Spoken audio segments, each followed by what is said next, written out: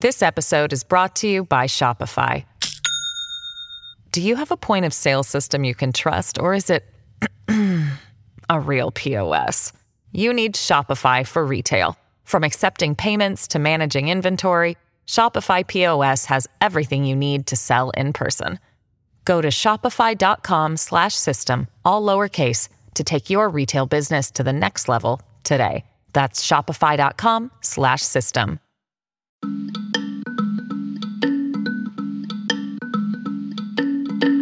If Native Americans are just a racial group and we're not members of sovereign indigenous nations, what racial group in the United States has its own police force, its own court system, its own elections, its own land, its own water rights, its own environmental regulations? Preserving the integrity of tribes as self-governing, sovereign entities and ensuring that tribes could survive both culturally and politically. Let's just throw every single possible constitutional challenge that they can think of against the statute.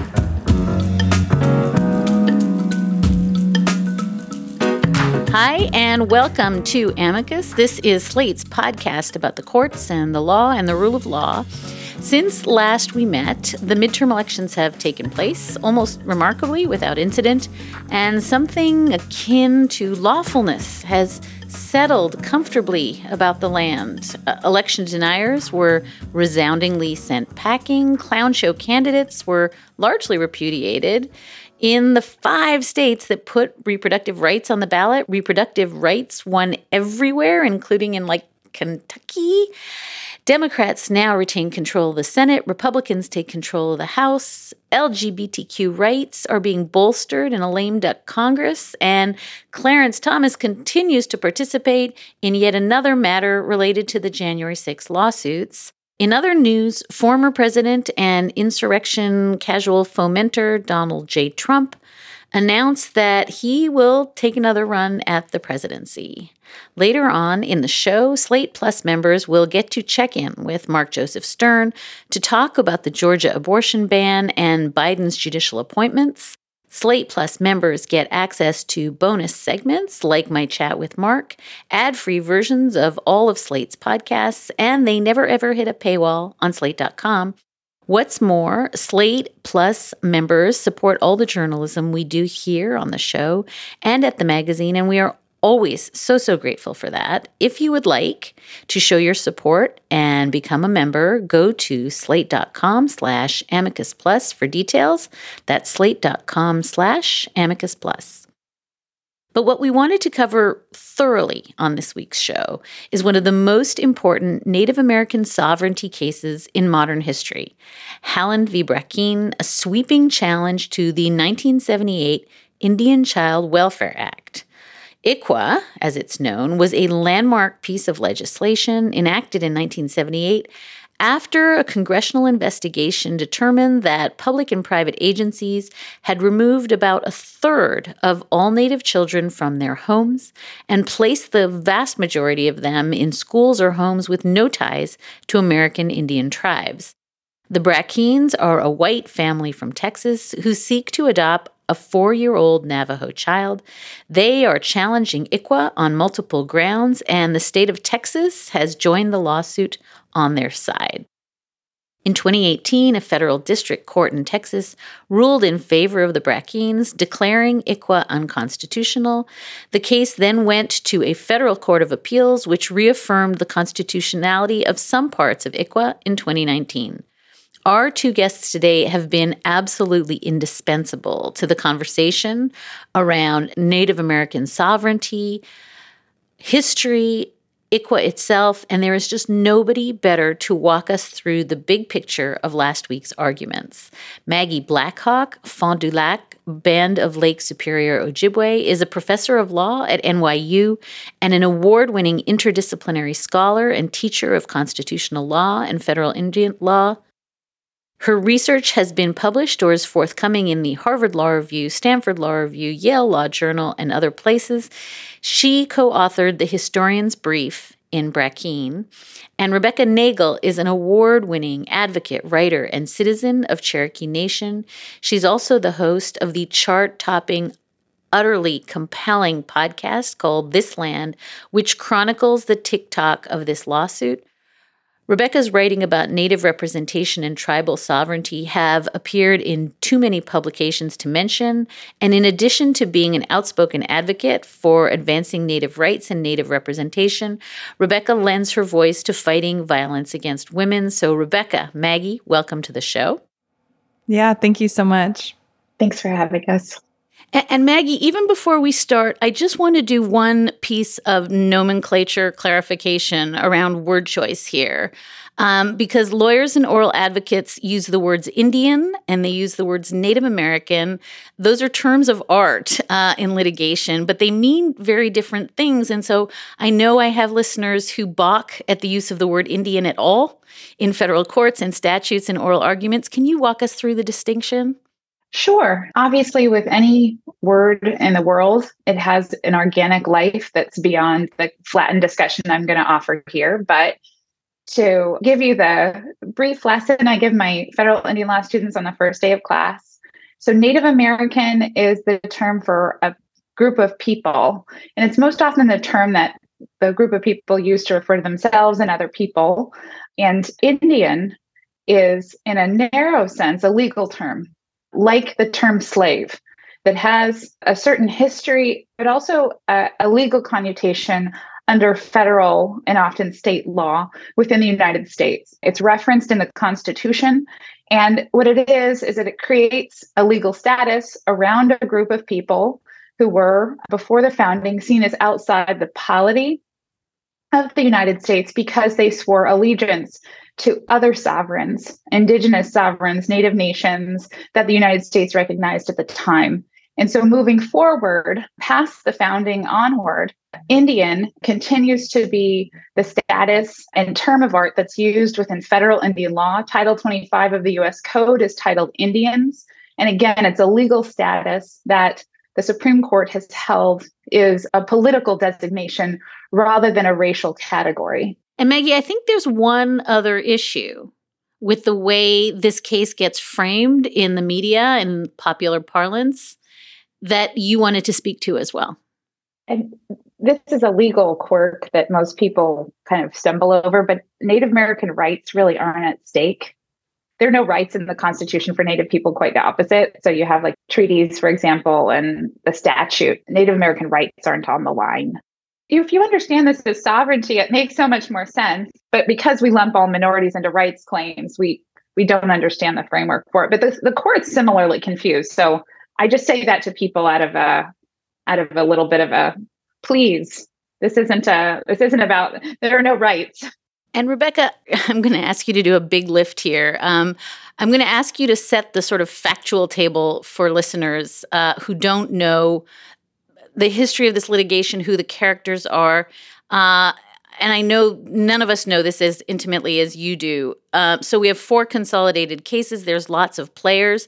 Do you mind just walking us through who the characters are here and what the sort of various interests are? This is a pretty complicated case history. We have state and federal litigation, and just kind of give us a sense of how this particular suit came to be argued at the U.S. Supreme Court last week.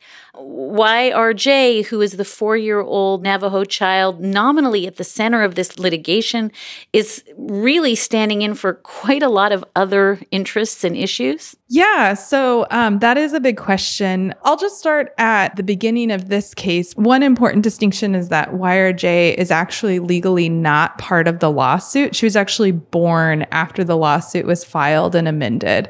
But in 2015, the Brackeens, who you mentioned at top, decided that they wanted to adopt. They felt a Christian calling to adopt, and they decided that rather than going through a traditional form of adoption, they would use foster care. Their first foster placement did not go well, and after 5 months, they actually asked CPS to take the child back.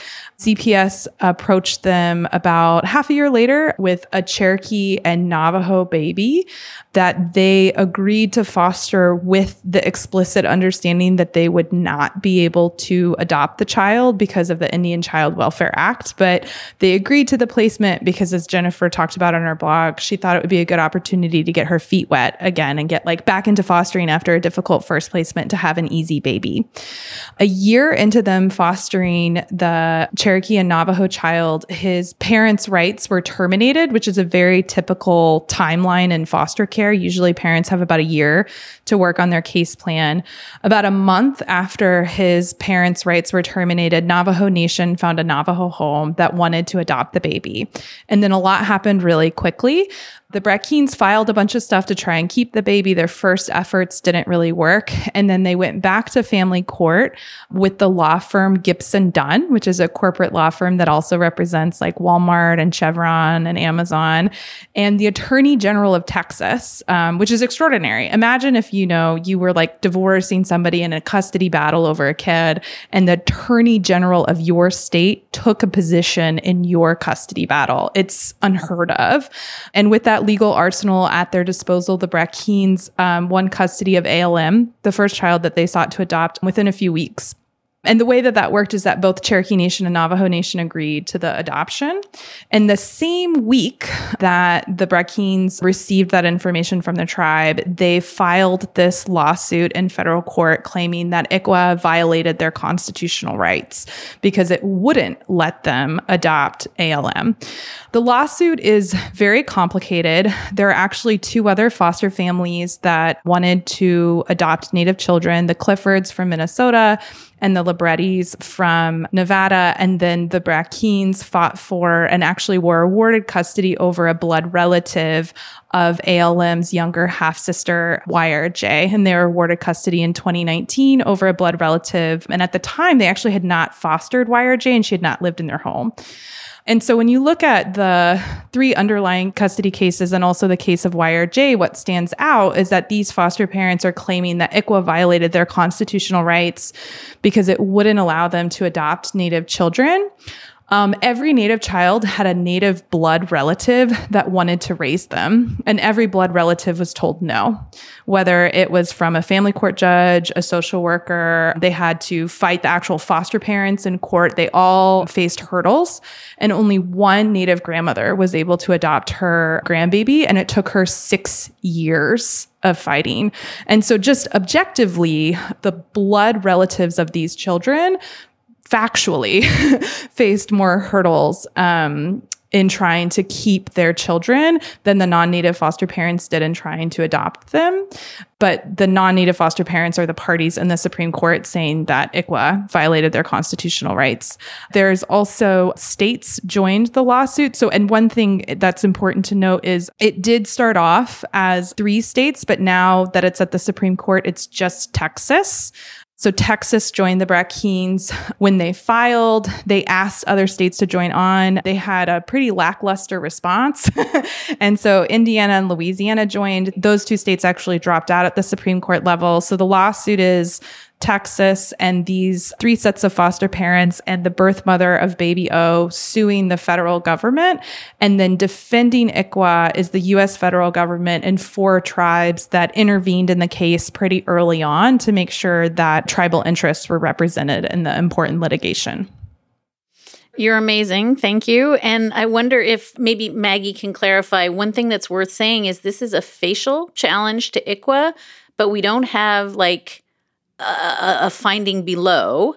We don't have a trial record. The state court case is going to trial. And then Maggie, just beyond that, after you've clarified that for us, the doctrine here is just a thicket. We've got state law, federal law, tribal sovereignty, and then there's this is ostensibly a family law case, which invokes, complicated questions about the best interest of the child. But then we have plaintiffs raising claims about race discrimination under the 14th Amendment and commandeering under the 10th Amendment. And this is all, there's so much going on here in what Rebecca just described as essentially a family law case. So I wonder if you can just, again, as best as you can, try to just pull apart all the strands of doctrine so we can think about what happened at the argument. Yes. And so not everything was covered at oral argument. I know we're going to get there, but I'll try and give a little bit of an abbreviated version of the challenges that have been mounted against the Indian Child Welfare Act, which as you've described, is a facial challenge. It's not an as-applied challenge. So the individual plaintiffs and the state of Texas are trying to challenge that the entire statute is unconstitutional root and branch, not just as applied to these particular foster parents, not just applied to this particular state on these facts, but that there really is no reasonable or constitutional application of the statute such that the Supreme Court should hold the entire statute as unconstitutional, or at least provisions of it, if it decides that it's not severable. It's a much higher standard than an as-applied constitutional challenge to a statute. The individual plaintiffs and the state of Texas have taken the kitchen sink approach. Let's just throw every single possible constitutional challenge that they can think of against the statute. Usually these things are thinned out more at the district court level, but they had a very amenable district court judge that didn't quite thin things out. And they even began to raise more fervently some certain constitutional arguments at the Supreme Court level that had really not been highlighted below. And so the big constitutional challenges to ICWA are equal protection. And the quirk to that is it's a Fifth Amendment because it's a federal law. It's not the 14th Amendment acting. Here, they can say that it's forcing the states to be able to do that. There's some space for that, but they're saying that ICWA itself is unconstitutional race discrimination, and that's with respect to certain provisions, placement preferences, as well as the fact that it applies to Indian children. And so it has two different classifications in it. One, the application to Indian children, and the other, a placement with other Indian families, which under the statute includes families that include tribal members that are enrolled in a Native nation. So that's one challenge. The next is a challenge to Congress's power to pass ICWA at all. So that's saying that it essentially the law exceeds the power of the Congress. They specifically try and root it in the Commerce Clause power. It exceeds Congress's Article 1 power to pass ICWA. And they're trying to argue for limits on specifically the Commerce Clause or the Indian Commerce Clause power of the Congress, which is something that they didn't argue as fervently below and came up quite a bit at oral argument because their briefing on it, their explanations around it were a little messy and blurred with their equal protection arguments. And then the other big one is the anti-commandeering challenge. So ICWA is a rare statute within federal Indian law that tells states what to do, and specifically tells state courts what to do. The majority of federal Indian law governs the relationship between the federal government and Native nations. There are a few statutes that govern the relationship between the Native nations and state governments, but they're fewer and further between. And so the commandeering challenge is a big deal. And there was quite a bit of concern about commandeering raised specifically by Justice Barrett, and specifically with respect to a provision called the active efforts requirement of the Indian Child Welfare Act that requires state governments to do extra work around holding Native families together before they make decisions around the placement of Native children. Those challenges, because there are fewer statutes that tell state governments what to do, have less sweeping consequences. So it's the anti-commandeering challenge is seen as a more narrow challenge than the first two, the equal protection and the Article 1 challenge. Then there's also non-delegation challenges on top of all of that. And then, since this is a consolidated case of a cross petition that was granted, both sides won and lost below, you do have claims that the individual plaintiffs and the state plaintiffs lack standing in this case to bring certain claims. Because as you can imagine, the state of Texas doesn't clearly have a racial discrimination dog in this particular fight. Although they tried to explain that at oral argument, it was really very, very creative. We're going to pause now to hear from our sponsors. This episode is brought to you by Shopify. Do you have a point of sale system you can trust, or is it a real POS? You need Shopify for retail. From accepting payments to managing inventory, Shopify POS has everything you need to sell in person. Go to shopify.com/system, all lowercase, to take your retail business to the next level today. That's shopify.com/system. This podcast is sponsored by Ramp. Are you the decision maker in your company? Consider this. For the first time in decades, there's a better option for a corporate card and spend management platform. Meet Ramp, the only corporate card and spend management system designed to help you spend less money so you can make more. Most corporate credit cards offer points as incentives, but those points amount to less than their worth in real cash value. Ramp's business cards offer you cash back, real money in your pocket. Plus, you control who spends what with each vendor. And Ramp's software collects and verifies receipts automatically, which means you'll stop wasteful spending and close your books in hours instead of days. Businesses that use Ramp add up to 5% to their bottom line the first year. If you're a decision maker, adding Ramp could be one of the best decisions you've ever made. And now get $250 when you join Ramp for free. Just go to ramp.com/easy. Ramp.com/easy. RAMP.com/easy. Cards issued by Sutton Bank and Celtic Bank, members of FDIC. Terms and conditions apply.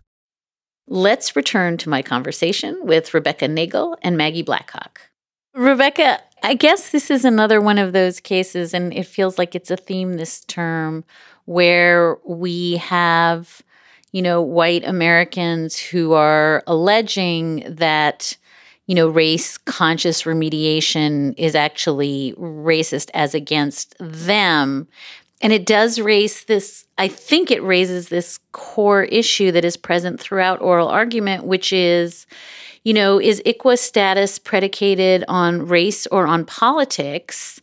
And, the tribes and the Solicitor General are saying this is politics, that these are political members of a quasi-sovereign tribal entity. And I wonder if you could walk us through, I want to play for you. Here's Ketanji Brown Jackson trying to explain what the political, not racial, interest is. Congress said things like there's no resource that is more vital to the continued existence and integrity of Indian tribes than their children. They constantly cast regulations regarding children, Indian children, as a matter of tribal integrity, self-governance, existence. So why isn't that enough to bring it within the scope of their plenary power? And I wonder, Rebecca, if you can just help for people who can't quite figure out whether to think about this as a fight about politics or race, how that got so muddied at argument. I think it all got muddied at argument because even that quote, she's kind of talking about like Congress's Article 1 power. And so they're trying to argue that it's not within Congress's power to pass a law like ICWA because Native children not being removed from their families and tribes is not relevant to the self-governance or self-determination of tribes, which is, and what Justice Jackson was pointing out is that in the legislative history of ICWA, the acknowledgement that without children, tribes don't have a future. It was acknowledged that it is very much explicitly part of that. But then the other part where this distinction between the legal status of Native Americans as a racial group or a political group came up with the equal protection challenge. And so the way that ICWA functions is that it only applies to children. An Indian child under the Indian Child Welfare Act is only a child who is either enrolled in a federally recognized tribe or eligible for enrollment. And the placement preferences also work that way too. The first placement preference is any member of that child's family, which actually can also be non-Native members of the family, then another citizen of that child's tribe, and then a citizen of another federally recognized tribe. And so in no way where the law works is it just about race. It's about tribal citizenship and how the law functions. And there's a whole host of federal laws that treat tribes and tribal citizens differently based on this political status. And that's where the case gets really scary because it could have really sweeping and broad implications for the rest of federal Indian law. And so if ICWA discriminates because it treats tribal citizens differently than, non-Native folks, well, what about the clinic where I go and I get my teeth cleaned? If ICWA is discrimination, what about the fact that tribes can operate casinos in states or in places where non-Native casino developers can't operate casinos? If Native Americans are just a racial group and we're not members of sovereign indigenous nations, what racial group in the United States has its own police force, its own court system, its own elections, its own land, its own water rights, its own environmental regulations. And so the fear is that this case is almost kind of like pulling a thread on a loose sweater. And if they can kind of topple ICWA, then everything else can go with it. And I think a really important thing to point out is that the corporate law firm who is representing the Brackenes and the other plaintiffs pro bono, and their pro bono lawyer, Matthew McGill, filed a lawsuit last January on behalf of a non-native casino developer, arguing that the, quote, tribal monopoly on gaming in the state of Washington violated the non-native casino developers' constitutional rights for they're basically making like a states' rights argument and an equal protection argument, the same that they're making here in the ICWA case. And so you can see very obviously where they're sort of porting the legal arguments that they've made here about children and just sort of transporting them over to casinos. And Maggie, you've kind of touched on this. I think you've both touched on this, but one of the fights that we're having here is about sort of Article 1 and plenary power. And even I think Justice Alito says, look, if plenary means plenary, which means pretty much everything, Congress has very, very expansive powers. And the Brackenes are arguing, no, it's super limited. There's these 3 tiny little buckets of plenary power. And I just want to play Elena Kagan for you because I think she's trying to tease this out, and then maybe you can tell us where the court came down to the extent that it was clear. Here's Kagan. When the court uses the phrase plenary power tens and tens of times over decades and decades, plenary means unqualified. It means all-encompassing. Now, I don't doubt what you said earlier, that it might have an occasional exception here or there, but it strikes me as a very odd way to think about plenary power, to just start constructing categories and saying everything else is left out, when we've said over and over, everything except really rare things are in. And I wonder, Maggie, if you can just sort of help us think through the deep weirdness of even the conservative justices saying, well, yeah, plenary seems like it would be kind of a lot, but maybe not. Yeah, there are a few puzzles around national power over Indian affairs. One of the big puzzles I had, not just with the conservative justices, but with the court generally, is why the court was so fixated on the Commerce Clause. Justice Gorsuch was the only one who popped up and said, well, what about the treaty power? And how about the spending clause? Or how about all of the other ways that the Congress regulates state governments now? How about all of those other ways to regulate? Why are we fixated on this little piece of text? But the puzzle and the fight around this little piece of text is that the Supreme Court for a long time has said that congressional power, or the power of the political branches, is plenary over Indian affairs. And that has meant not unqualified, even in its own doctrine. The Supreme Court has created limits. It created a limit in Morton v. Mancari, which is the Supreme Court case from 1974, where the Supreme Court held that Indian was a political status rather than a racial category, and was held to a different standard than other challenges to race-based remedial legislation, saying essentially that even hiring preferences into the BIA were not race-based remedial legislation subject to strict scrutiny. Instead, the court created its own test to test limits of the plenary power, which is rationally related to the federal government's special relationship with Native Americans in advancing tribal self-government, et cetera, et cetera. And there is a longstanding doctrine called the trust doctrine that has been created not just by the courts, but also heavily by the political branches to construct federal Indian law. So many statutes within the federal Indian law canon, including the Indian Child Welfare Act, point to the trust responsibility as a source of power. So even the ICWA points to both the Commerce Clause and the trust responsibility as a basis for Congress's constitutional power in passing it. So the puzzle, of course, comes from, we have this expansive power, it's unique to Indian affairs, and there's a challenge here, really arguing full-throatedly for the first time that there's a limit on that power. And Mr. McGill tried, again, very creatively to offer 3 buckets of limited plenary power.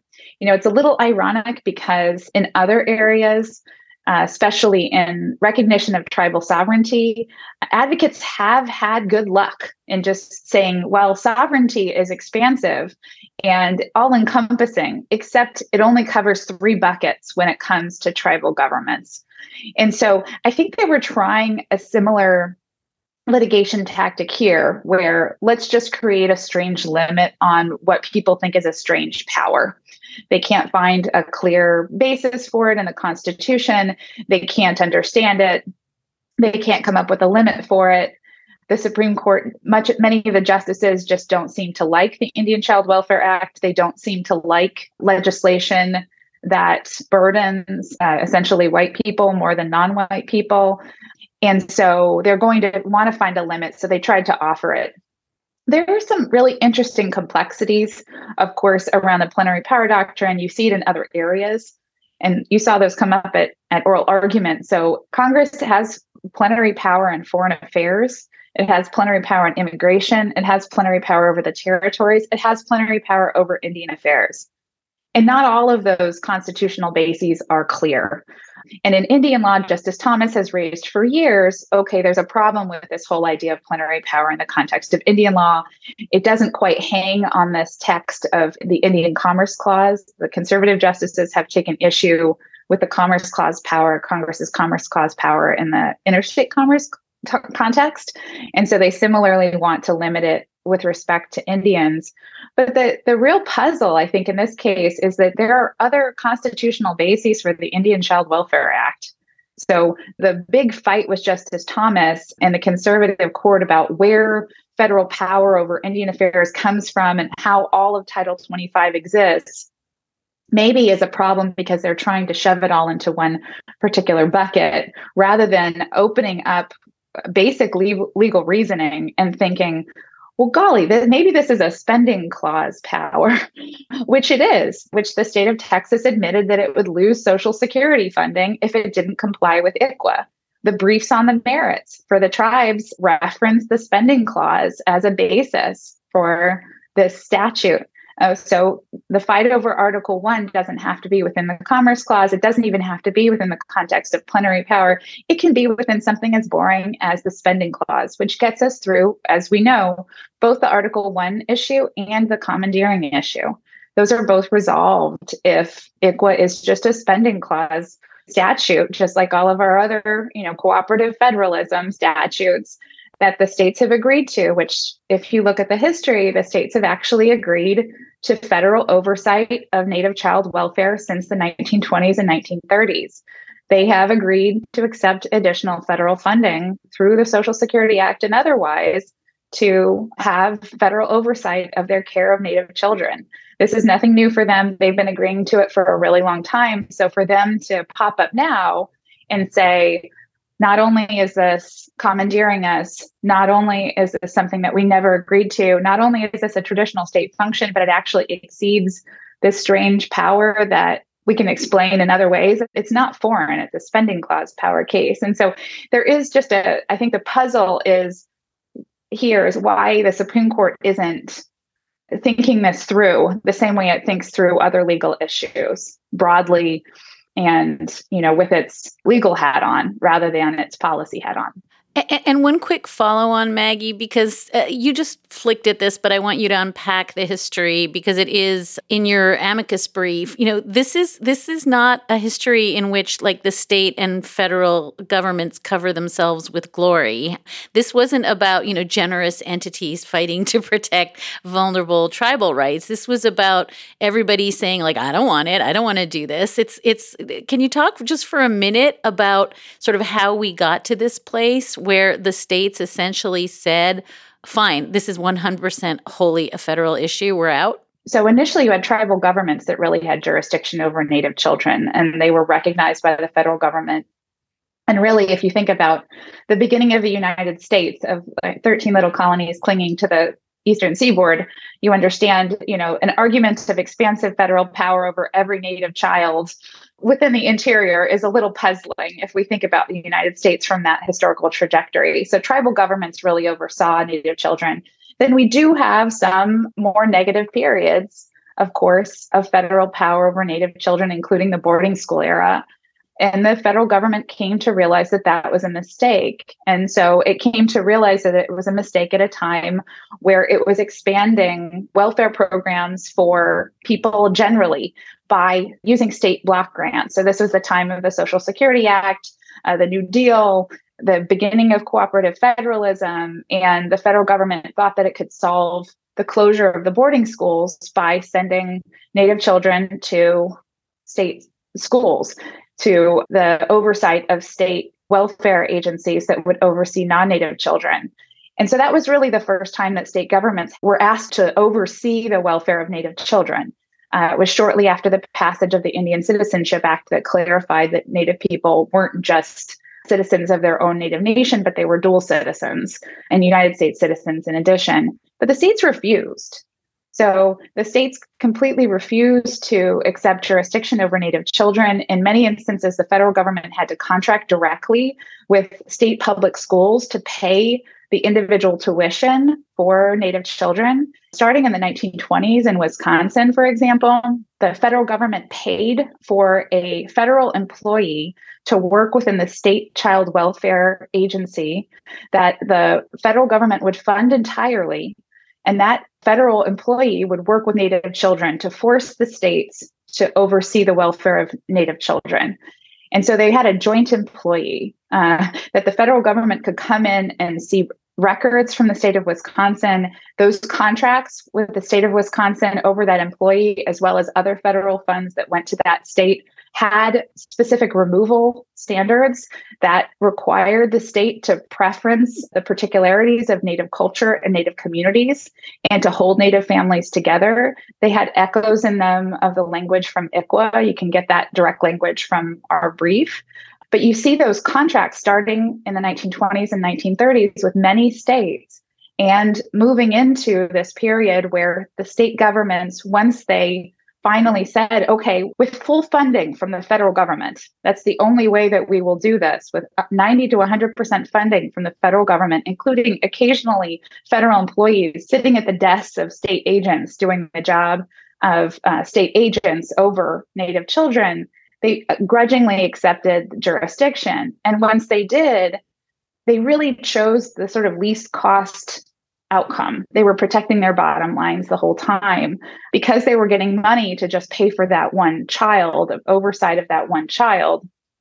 And they refused to bring the whole family of Native people into their welfare programs, which would include disability, old age, other versions, unemployment, other versions of state support. They saw it as, okay, well, we're getting money for this one child. Let's take that one child and place that one child into a middle-class home because it's cheaper. And so you had a mixture of this puzzle around the political status of Native people who were not clearly citizens before the 1920s and were litigating their ability to vote in state elections, were litigating their state citizenship status into the 1940s, 50s, and 60s up until the passage of the Voting Rights Act, which really helped not only voting rights in the South, but also voting rights for Native people in the West. But you had this confluence of concerns over jurisdiction and concerns over funding, where states did not see Native people and Native children as part of their polities. They couldn't tax in their minds Native lands. They saw their jurisdiction over Indian country as limited. And so they saw the special relationship between Native people and the federal government as something that was preclusive of their requirement to oversee the welfare of Native children. Once they took that burden on, in 2 decades, they removed 25 to 35% of Native children from their homes, their families, their parents, their communities, all because it was dramatically cheaper. And you can imagine coming out of the Great Depression, you have this wonderful post-World War II era where everyone is floating on federal and state welfare funds of different kinds, except for Native people, right, who were left out of this entire conversation by state governments. And so, of course, you had entrenched poverty in those communities. You're going to see state governments running over them and finding ways to take Native children and put them into the cheapest homes that they could put them into that the federal government would pay for. But to see this as a state problem, to see this as a state traditional function, I think is problematic. But also to see it as an area where the federal government didn't want to care for Native children is also problematic as well. Because throughout those periods from the 1920s to the 1970s and the passage of ICWA, the federal government was at times literally contracting with foster care families in the states, trying to force someone to take care of Native children because it had said, well, we did a bad job of this.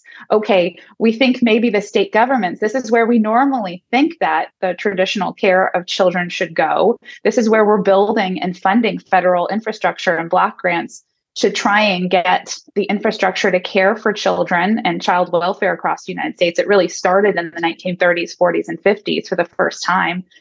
And so the federal government put into every contract, the state governments came to Congress and argued for their contracts and contract renewals, including arguing for specific placement standards and removal standards, substantive standards that were put into the federal state contracts. And so the federal government tried desperately to get the states to take care of Native children, to take care of Native families, and to do a good job of it, and to even hold them together. Again, these contracts had in them provisions that preference Native communities, the particularities of Native culture, and the holding together of Native families.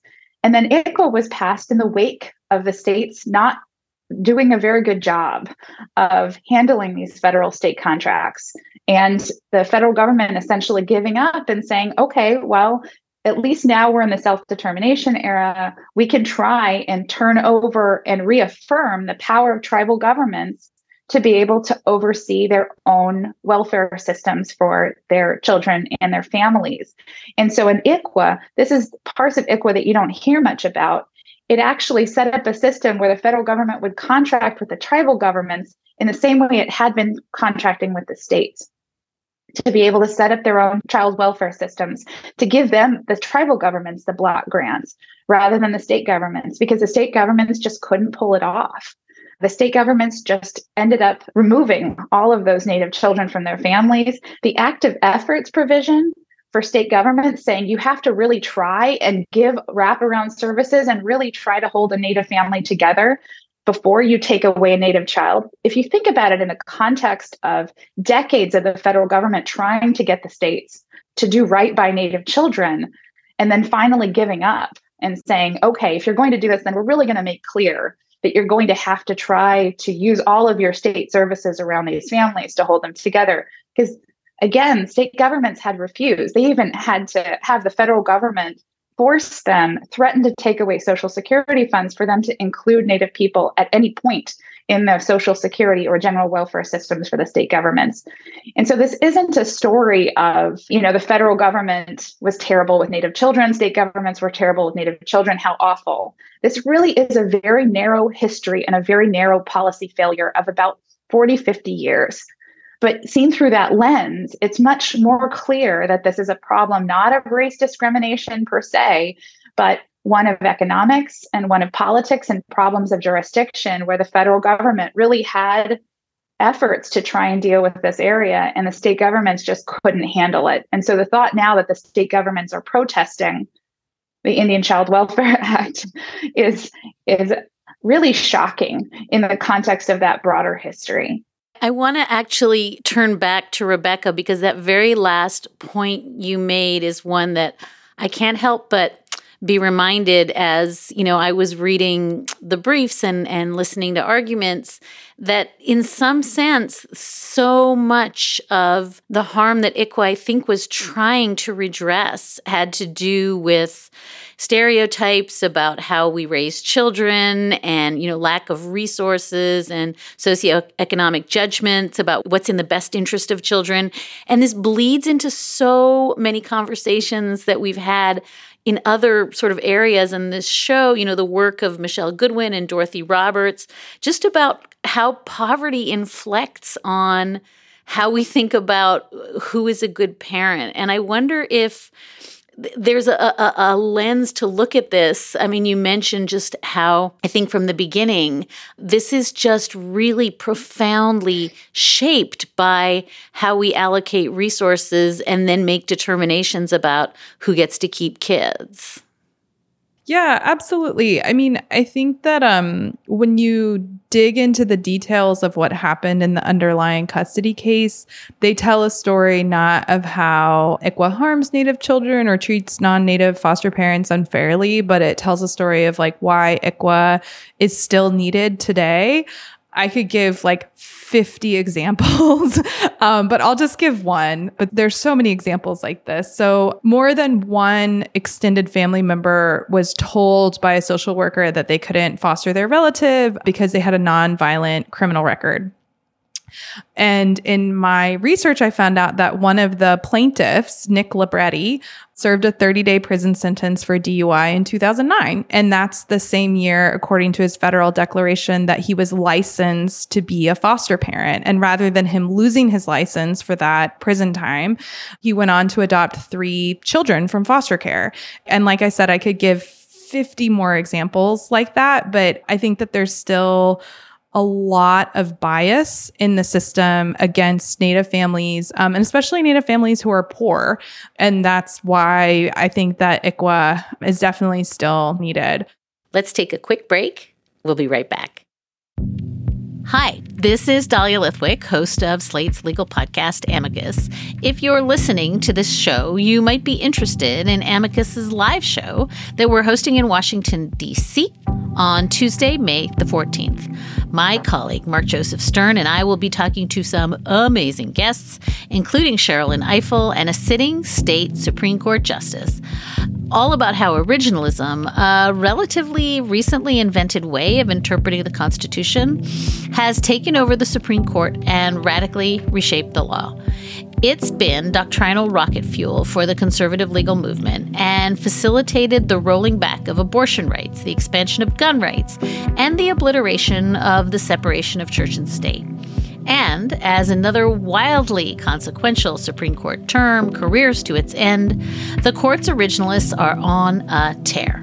But there's something you can do about it, and we hope you'll join us in D.C.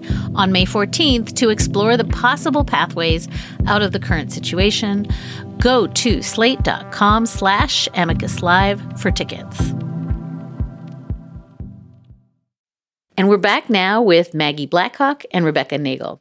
I want to play for you Justice Gorsuch, and we can talk in a minute about Justice Gorsuch because it's just the enduring mystery that he turns out to be just the, coming in hot firebrand. He is really, really all in for ICWA.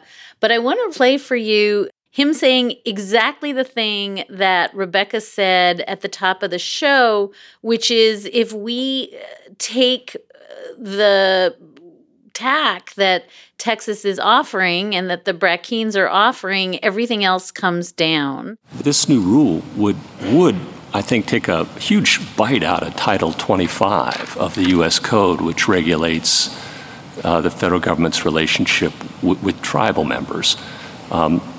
There are health care provisions that Congress promises to Native Americans off reservation.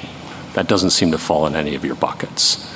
Congress has permitted tribes to exercise power over environmental regulations that have indirect effects off reservation. That would seem to go too. We have laws that promise Native Americans access to sacred sites off reservation and religious liberties off reservation. That would seem to go. And I'm not even sure maybe the liquor sale, those old precedents, but maybe that's commerce, I don't know. But there'd be a lot that would be bitten out of Title 25. We'd be busy for the next many years striking things down. And I wonder, Rebecca, it seemed as though the argument was, no, this is limited to ICWA. But is it possible to limit this to ICWA? Well, that was the question that they couldn't answer, so they try to limit it to ICWA because they were like, oh, well, it's just family law. And then, there's like laws about kidnapping and the parental rights of people who are in the military, And so then they try to say, oh, well, it's just because this is happening off tribal land. And so the Congress can regulate things if it's on the reservation, or they try to say, I think they try to bring up the third placement preference too. It was confused. And I think that what is great about Gorsuch's quote is that he was really pushing back about that, but in a very specific way in that moment, in that they were trying to weasel their way out of the broader implications. And even with the ways that they were trying to argue that ICWA was specific, he was like, well, Native people get healthcare off the reservation, it's not. And that's why I think it's really valuable to have people on the bench who are knowledgeable about how these things work. There were a lot of moments where it was very clear that the justices didn't understand ICWA and also didn't understand aspects of federal Indian law. And so it's really different. When Baby Girl went to the Supreme Court, I think the tenor of the oral arguments was very different than what it was last week. I think a lot of people are like, wow, Gorsuch, wow, he's such a champion. And really, all the man is doing is following the law as is written. He's a textualist where the text, when it comes to the rights of indigenous nations, he still reads it like it says. And a lot of other textualists are like, oh, well, that was so long ago, or it'd be really inconvenient for other people today. So, this treaty can't possibly mean what it says. And it's like, well, actually, yes, that's exactly what it means. And so I think that, again, it feels radical because so often the federal judiciary just makes up its own rules or really departs from the written law. But, what Gorsuch is doing, and, what Sotomayor and Jackson and Kagan are also doing in oral arguments, isn't radical. They're literally just talking about the law as it is written. I just wanted to make something clear because I think for legal folks, I think something is getting lost in this discussion, which is the fact that the power over Indian affairs is plenary, but that power is held by the political branches. And so not only is Gorsuch leaning into his concern about rule of law principles, he's also leaning into his respect for the separation of power in the Constitution between the court and the Congress. So when Gorsuch, for example, reads treaties like he did in McGirt, he understands that having the court unilaterally abrogate a treaty because it doesn't like the treaty provision is just not really a very good constitutional principle. That's not a good separation of power.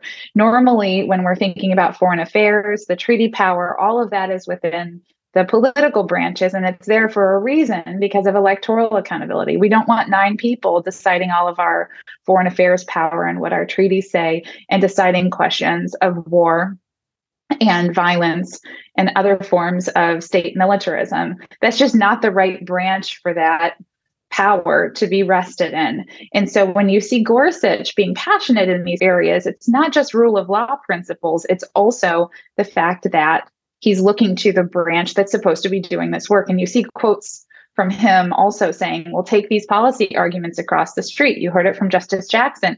This is Congress's power. So Congress decides that this is a political category rather than a racial designation. Congress decides that this is a rational relationship, and we can come in and do this basic review that we do in the context of the exercise of the plenary power over Indian affairs, but we don't do the more intensive scrutiny of whether or not this is violative of our race doctrine under strict scrutiny. Instead, we're much more deferential to the political branches like we are in questions of foreign affairs, of questions of military right, questions that we see a more deferential court on.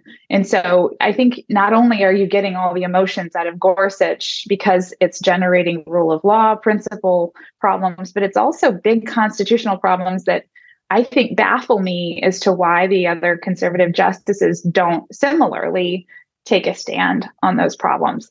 I think you just stole my thunder, Maggie, because I'm so sorry. No, in the best possible way. But the last clip I wanted to play for the both of you is the thing I've been sitting with all week, which is Ketanji Brown Jackson making effectively the point that you just made in this really, I think, powerful way.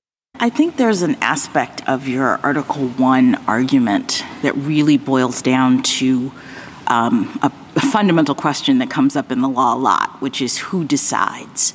Who decides whether regulation in this area counts for Indian self-government, promotes Indian self-government, has a sufficient tether? I keep hearing you say in response to many of my colleagues' questions that you think that regulation related to family affairs does not have a sufficient connection to Indian self-government.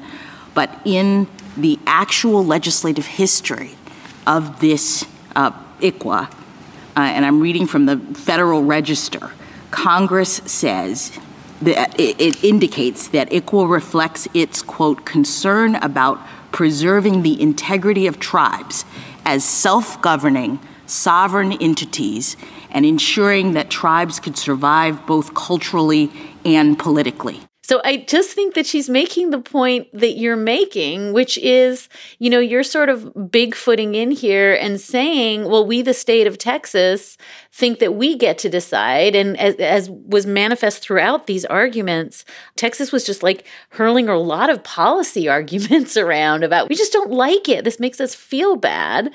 And what I think she is saying is a really deep reading, both of again, the original text. This is what it is. If you're going to look at text and meaning, I'm reading you the words. But she's also, I think, making a really deep comment about power and who has the power to decide. And I wonder if, maybe you can go first, Rebecca, but it does seem to me that there's nobody in some sense better situated than this brand new Justice Jackson to remind us of that fact. Yeah, there was another exchange that I thought was really telling where basically the Texas Solicitor General with Kagan was like, yes, well, it's just atmosphere in the brief when he was talking about the things about ICWA that they don't like. And she got him to admit that it was atmosphere. But yeah, absolutely. I think, and Maggie can speak to this much more eloquently than I can, but I think it's very ironic that this argument that Congress doesn't have this authority is coming now after Native folks have built enough political power in this country that congressional policy has started to really serve the interests of tribes. And, while it's not perfect, since the 70s, we've had a lot of really important legislative wins, and when there was congressional policy that harmed tribes, there wasn't the same constitutional challenge. And so, yeah, I just think there's a deep, deep irony in that being made now. And I think that for a lot of Americans who aren't familiar with ICWA or who aren't familiar with federal Indian law, maybe it can be a question in their minds about how this case impacts them or how it affects them. But people are talking about the case, but it's probably not going to be, one of those big blockbuster cases of this session. But I really think it should be. And I think the case is a real test for the Supreme Court and a real test for our democracy, frankly. And I think, it's bringing up these big questions around what is the role of the court and how wedded is the court to precedent, to respecting the separation of powers, even to kind of the technical rules of civil procedure and whether or not the plaintiffs have standing to make the arguments that they're making. There's so much about this lawsuit that from just a really kind of strict reading of the law is really wonky and doesn't make sense. And so will the justices kind of stick to that role, or are they going to kind of branch out into something more political, more atmosphere, And so I think that for folks who are concerned about the integrity of the court, concerned about the court being more about politics than the law, who are concerned about what that means for all of our rights and for all of our democracy, I think that this is a case that people need to be paying attention to. Last word to you, Maggie. So I really appreciated Justice Jackson's arguments. I felt like in many ways she was raising not just the separation of powers concerns by asking the who decides, the question of power within the horizontal separation of powers. I think that that's right. Not only was she raising, for example, questions about the commandeering doctrine and its roots in history and tradition, but I guess the big hope that I have for Justice Jackson and for the court more generally is to raise the real issues that exist in these cases that don't come up at oral argument at all. I think the only person who raised this at all was, ironically, Justice Kavanaugh. He was the only justice to raise the fact that we have a constitutional value against colonizing other people. And he didn't fully reflect on the fact, none of the justices reflected on the fact that at present, the United States is a colonial power that holds hundreds of governments within a subordinated status. And it does this through federal power, ongoing federal power through all different aspects of our Constitution. It got to this status of holding hundreds of governments in subordination by exercising constitutional powers all over the place, territories clause, treaties clause, military right, executive power. It developed an apparatus to be able to stretch from sea to shining sea and to take people and hold them at the margins of American empire and then stretch overseas to Puerto Rico, Guam, American Samoa, the Philippines. Yet we don't actually have conversations in any of these cases about American colonialism and the constitutional values at stake in that effort. And so when I see the justices struggle around questions of who decides, I think it should be a broader question of who decides, not just between the branches of the federal government, but also between the governments that are now held in a subordinated status, where you see Native nations, you see the government of Puerto Rico, you see these other sovereign polities actually within the measure and balance and conversation of who gets to decide in these cases. It's not just Congress, let's just throw it to Congress, but how about we actually reflect on the fact that we don't have consent by the governed for many, many, many nations that are now held by the United States in a semi-sovereign, semi-recognized, semi-enclave state status.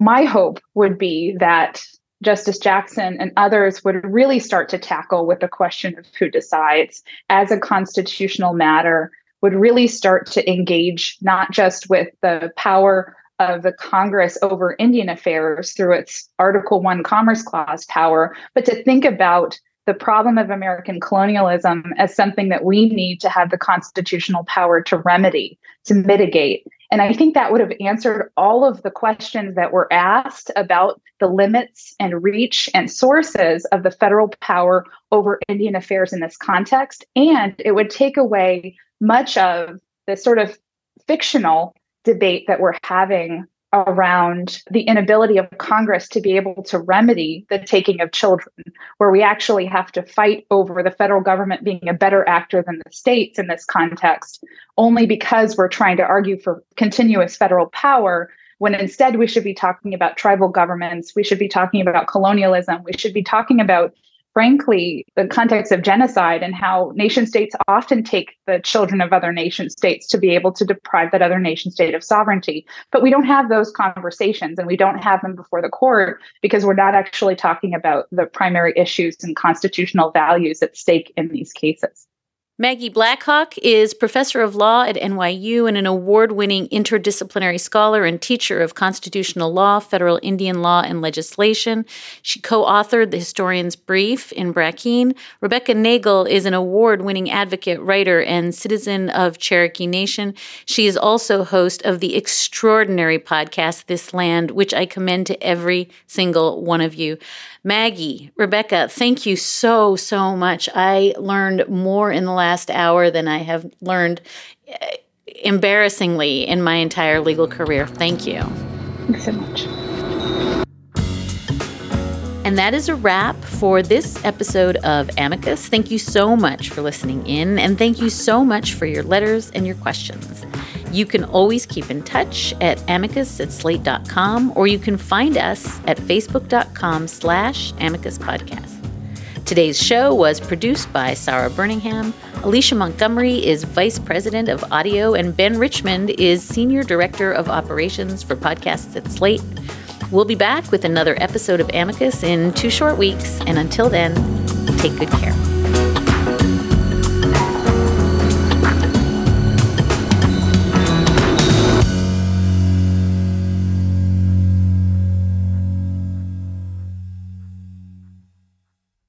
It is Ryan here, and I have a question for you. What do you do when you win? Like, are you a fist pumper, a woohooer, a hand clapper, a high fiver? I kind of like the high five, but if you want to hone in on those winning moves, check out Chumba Casino. At ChumbaCasino.com, choose from hundreds of social casino-style games for your chance to redeem serious cash prizes. There are new game releases weekly, plus free daily bonuses, so don't wait. Start having the most fun ever at ChumbaCasino.com. No purchase necessary. VGW Group. Void where prohibited by law. See terms and conditions. 18+.